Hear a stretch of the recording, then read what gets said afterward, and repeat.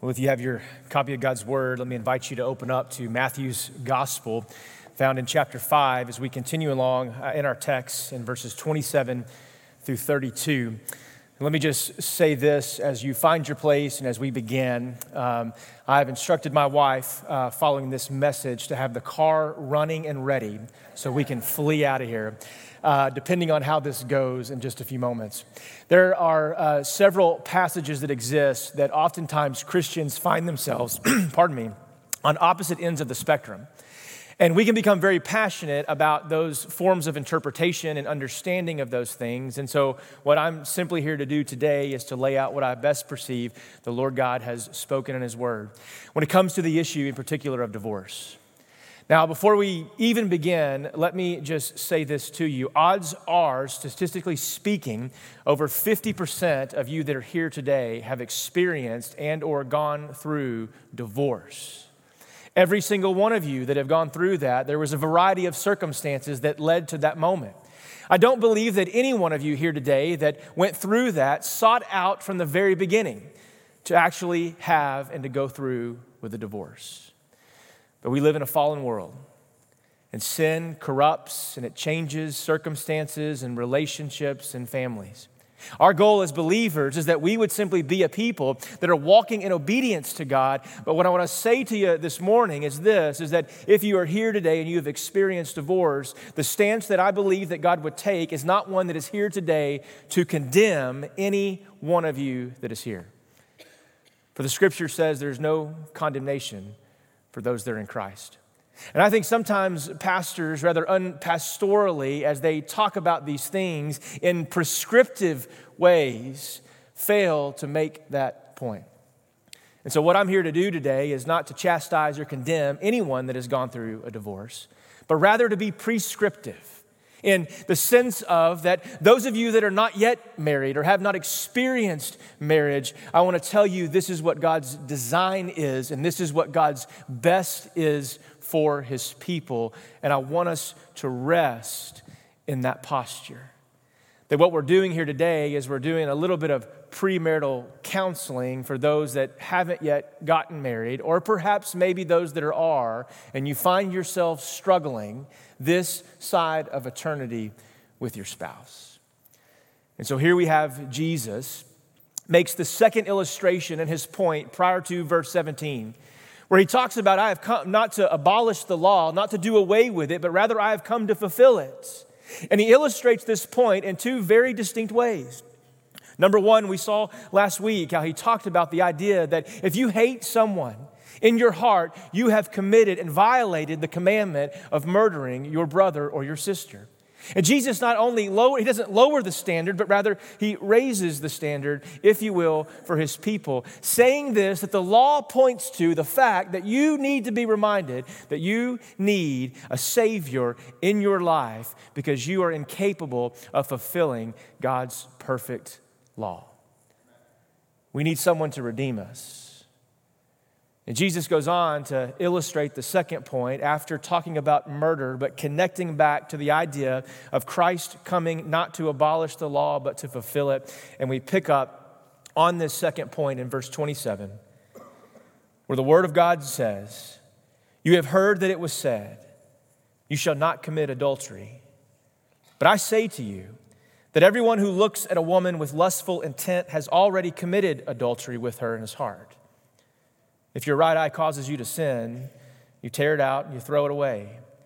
For it is better that you lose one of your members than that your whole body be thrown into hell. And if your right hand causes you to sin, cut it off and throw it away. For it is better that you lose one of your members than that of your whole body to go to hell." Very harsh and direct words from a very loving Savior, who in this very moment, and as he speaks these words to the people as they gather to hear him, what he does in this moment is he begins to call his people not to a lower standard of living, but rather to a higher standard of living. He begins to challenge the preconceived notion that to have favor with God, it was all about how I acted and how I lived and what my physical posture was. And what Jesus does in this moment is he reminds us, as the law was always intended to do, that what God is the most concerned about with his people and his brothers and sisters is not so much the performance that exists within our behavior, but rather the attitude and the condition that our heart finds itself in today. But he cares about that. And he longs to see his people not just walking in obedience and being faithful to him, but a people whose hearts are bent towards him and long to see his justice and his goodness and his kindness fulfilled as on this earth, just as it is in heaven. He calls us to a higher standard. And so he reminds the people, you've heard that it was said, do not commit adultery. Taken at face value, it means exactly what it says it means. You don't lay with someone else that is not your spouse, that you were not married to and you were not with in the eyes of the Lord. But anyone who goes so far as not just to lay, but to looks with intent, you have already violated the law. And you have violated the commandment of adultery. Now, in the Old Testament, in Leviticus 20:10, the consequence of adultery was death. It wasn't a scarlet letter. It wasn't being ostracized in the community. It wasn't being looked down upon with shame and condemnation. The consequence in Leviticus 20:10 was death. If you were found out and proven to be an adulterer, your consequence was of the most severe. And here in this moment, Jesus tells his people that the consequence for not just adultery, but the consequence for looking at other individuals with lustful attitudes and hearts, that it is the very same thing that would have been executed in Leviticus 20:10. The consequence is death. But notice what he says in verse 29. He gives us some instruction on what we are to do if we find ourselves entangled and caught up in these things. He says, if your right eye causes you to sin, he says, tear it out and throw it away. For it is better that you lose one of the members than your whole body be thrown into hell. And if your right hand, it causes you to sin, therefore cut it off and throw it away. For it is better that you lose one of the members than your whole body go into hell. Now, when I was in high school, I was raised in a family and with a group of people out in East Texas that our understanding is that if you somehow were caught up in turning the other cheek or the extreme end of you were caught up in, you would read these as very literal and decisive acts in the life of the believer. And so therefore, you struggle with the idea, well, if my right hand is causing me to sin or my right eye, do I pluck it out? Is that really what he's saying for God's people today? If that was the case, probably none of us would have any hands or any eyes, most of all your pastor today. We'd walk around blind and not able to see and perhaps not able to function. But I think what Jesus is doing in this moment is he is reminding his people that when it comes to sin, when it comes to disobedience, when he says your right eye causing you to sin or your right hand causing you to sin, what he is saying is that when we understand that what we are doing has entangled us with sin, then we are to act decisively and to run quickly away from the thing that has entangled us, that has caught us up in it. We are to flee from it. We flee from that sin as we run to our Savior. What Jesus is saying in verses 27 and 30 is he is simply reminding them that the idea of adultery and the physical act of adultery, and as he illustrates this with the posture of a lustful attitude towards someone that's not our spouse, that adultery is a failure to believe God at its core. And lust is a failure to believe God at its core, to obey him, and to pursue his goodness and his holiness. We are to flee as quickly and to act decisively in those moments. In the summertime at the Erickson household, one of our daily rituals is we like to go swimming. And all the family will go in and we'll swim for 15 or 20 minutes, and then we don't swim long, but we'll swim, and then it's time to get out and go in and get cleaned up. But Lucy, my little 3-year-old daughter, she's a water bug, and she loves to swim. She also loves to disobey her mom and dad at times. And when the horn goes off and it's time to come into the house, you can watch Lucy without fail almost every time she leaves the shallow end, and she very quietly and very purposefully begins to drift away and to flee all the way to the deep end of the pool, away from everyone else that is exiting. By this point, Dad has had it, Mom's had it. We're wrangling Duke and our older ones. Haley's wrangling me, and we look, where is Lucy? And very undecisively, there she is on the other side, unwilling to follow and to flee, unwilling to obey in that moment. And the problem is, she is highly manipulative for a 3-year-old, but she's so beautiful and so cute that we allow the manipulation to happen from time to time. Jesus is saying the opposite in this moment. When we become entangled, when we see and we are there, that we are to act decisively and quickly, and we are to flee that very thing. A gentleman by the name of David Powlison, who's a Christian counselor that I highly respect, he talks about and frames the idea of running and fleeing, not just from lustful behaviors, but from sin in general. And he characterizes the emotive state oftentimes of believers. And one of the things that's helpful in Powlison's rendering or his paradigm of this mentality that ultimately can lead us, that yes, it is at its very core a failure to believe God's word, yet there are moments in our emotional state that we tend to drift and gravitate towards those things more readily. And what Powlison does that I think is helpful for us this morning is he identifies these triggers. Number one, just simply when we're bored, we are more prone to sin. You know that high school students get in trouble more often, not when school is going on, but rather in the summertime. Why? Because they don't have anything to do.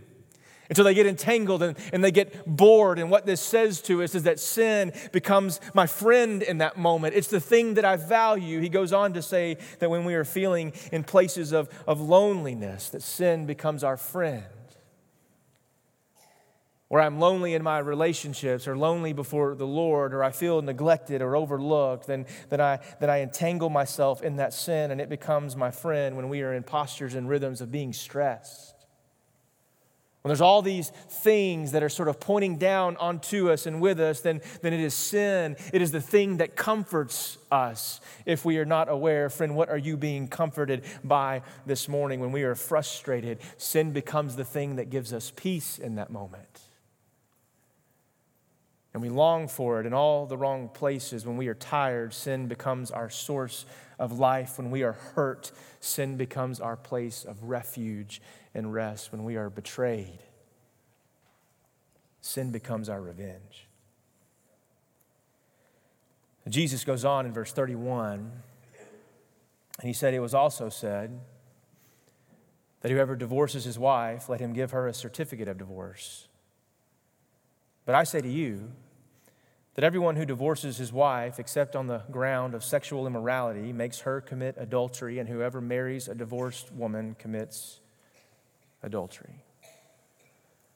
Now, there are a couple things that we must get right theologically to understand this and to understand it in all of Scripture. And understanding that, we begin with the verse that many of us are familiar with growing up in the church, Malachi 2:16. God, the Lord God, He hates divorce. He does.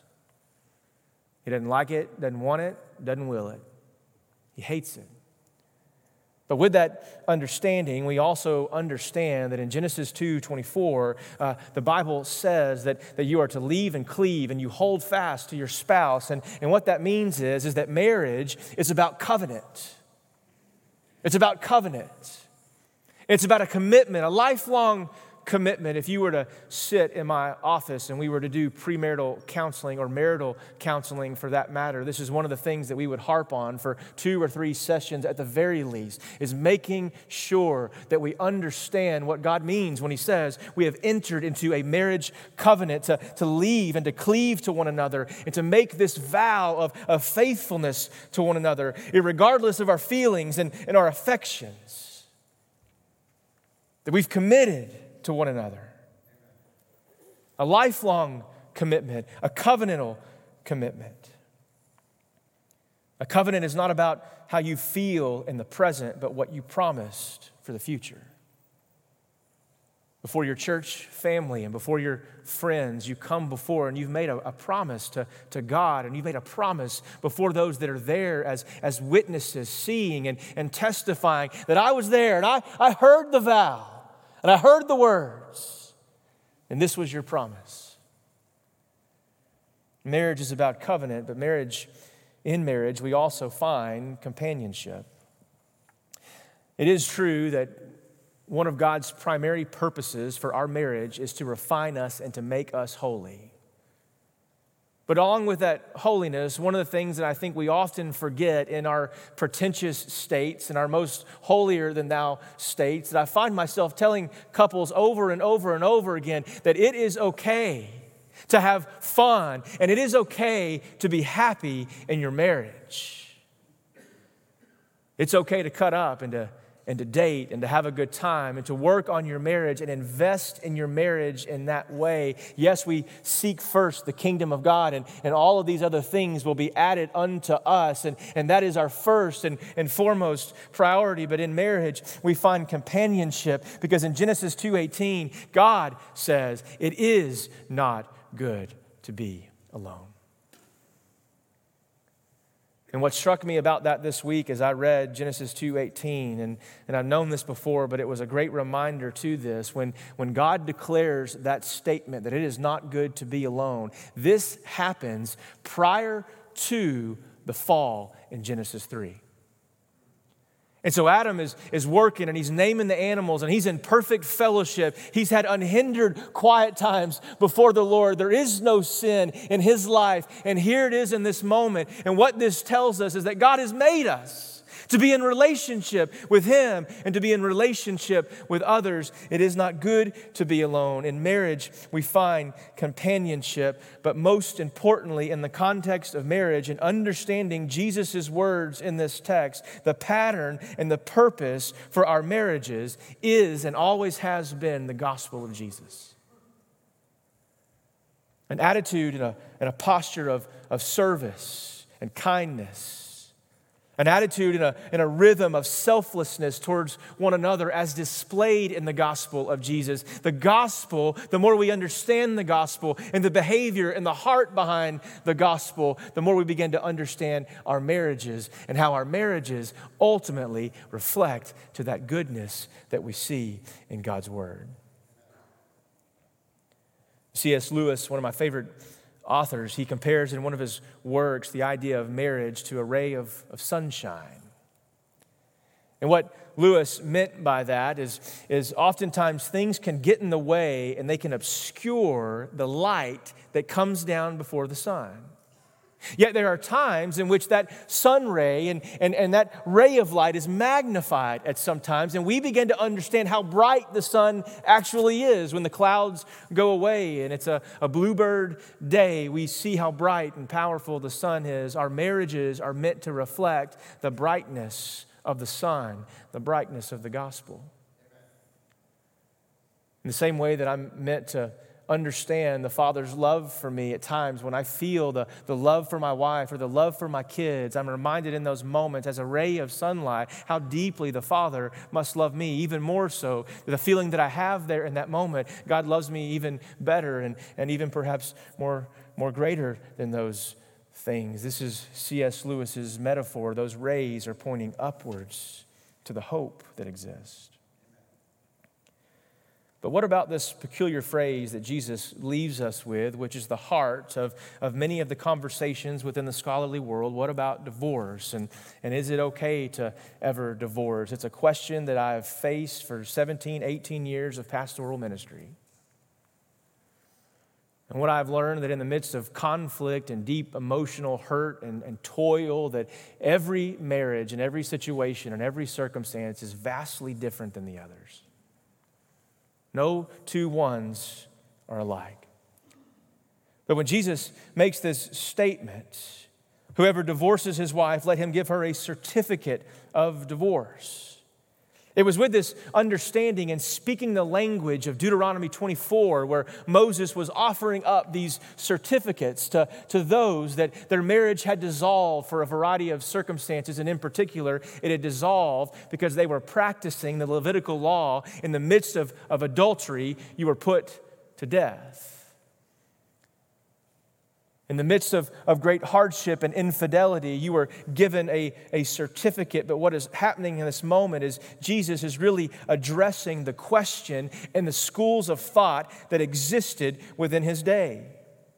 There were two groups of Jews that held vastly different opinions on what it meant to make this allowance for divorce.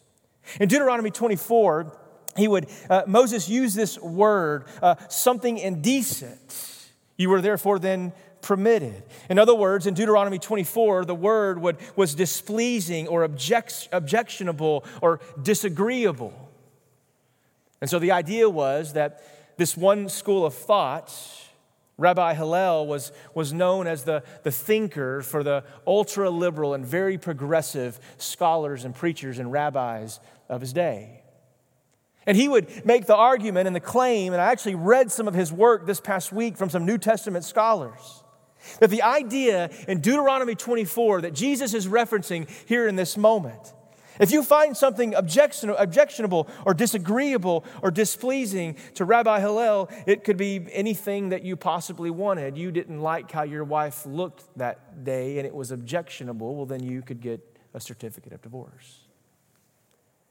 She didn't smile correctly, didn't cook dinner correctly. You didn't like her attitude or her behavior, or you found her to be disrespectful, then he would make the argument and the contention that this Hebrew word in Deuteronomy 24 meant you object, and therefore you could be issued a certificate of divorce. But there was another rabbi who I'm pretty sure he was a Southern Baptist in this context, and he just simply said, as the vast majority of most Southern Baptists would have believed, that it was only in the sense of infidelity, adultery. Paul talks elsewhere in his letter to the Corinthians in chapter 7. He talks about this idea of within the case, and he tends to make an argument, a broader argument, that not just for infidelity, but rather more so for things like abandonment. Some scholars would even contend that you would be justified in that sense, according to 1 Corinthians 7, for physical abuse, that you have forsaken the covenant that exists. We know that in Leviticus 24 that the covenant dissolved at death. It was gone, and it was over. And there are times in this life where we would understand it, that you have dissolved the covenant that you have committed to. You have forsaken that very thing. And so where I am alongside many other scholars, but there are also great men and women that perhaps disagree. But in the case of adultery, yes. In the case of abandonment, yes. And even in the case of abuse, yes. Jesus reminds his people that though at times we perhaps break the commands, though at times we perhaps break the covenant, the thing that we must remember as his people is not in the school of Hillel, where any little thing that we go looking for is the reason and the thing that we're looking for to get agitated and to get moved on. Divorce should always be like a physical amputation of a limb. When your foot hurts or you have a hangnail on your finger or your toe, you don't go cutting off your finger or your toe. You stay and you work at it. And you commit to one another. When your elbow ails you, you don't go to the doctor and say, just cut it off. I've got a little pain and arthritis there. I need to remove it and to get rid of it. That's not how we are intended to treat this understanding that Jesus would give in this moment. What Jesus is doing is he is acknowledging, for the very reason that Moses issued the certificate of divorce to begin with in Deuteronomy, that we live at times in a very fallen world. And sin, it permeates everything, even in the midst of our marriages. But just because, friend, you perhaps experience infidelity in your marriage, it doesn't mean you have to divorce. It doesn't mean you must. And I've watched God take affair after affair after affair in the life of some marriages, and He redeemed it for His good and for His purposes because they stayed and because they committed and because they sought to work it out. But nowhere does it tell us that we are permitted if we become unhappy. Nowhere does it tell us or advocate that we are free to get out and under any circumstances at all. We stay and we fight and we contend for one another. Marriage is work at times. It is difficult at times. It's one of the reasons why we here offer a ministry like Reengage.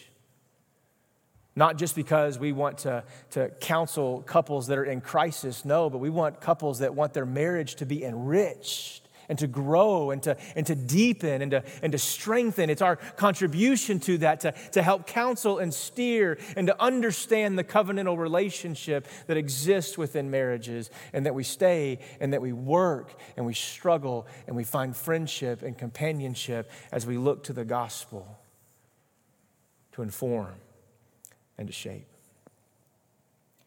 This morning, I know for a fact there are some of you that are here in this service and some that will be coming in the next service that your marriage is a struggle right now. And I want to implore you, as one of your pastors here at Travis, do not quit on it. Don't stop. Don't stop fighting for it. Don't stop contending for it. Don't stop loving each other for it. Don't stop seeking to get help and counsel. Don't stop contending it, because our marriages are a reflection that ultimately point people to the gospel of Jesus. And so how we fight and contend and wrestle through conflict, those things deeply, deeply matter. And the world is watching.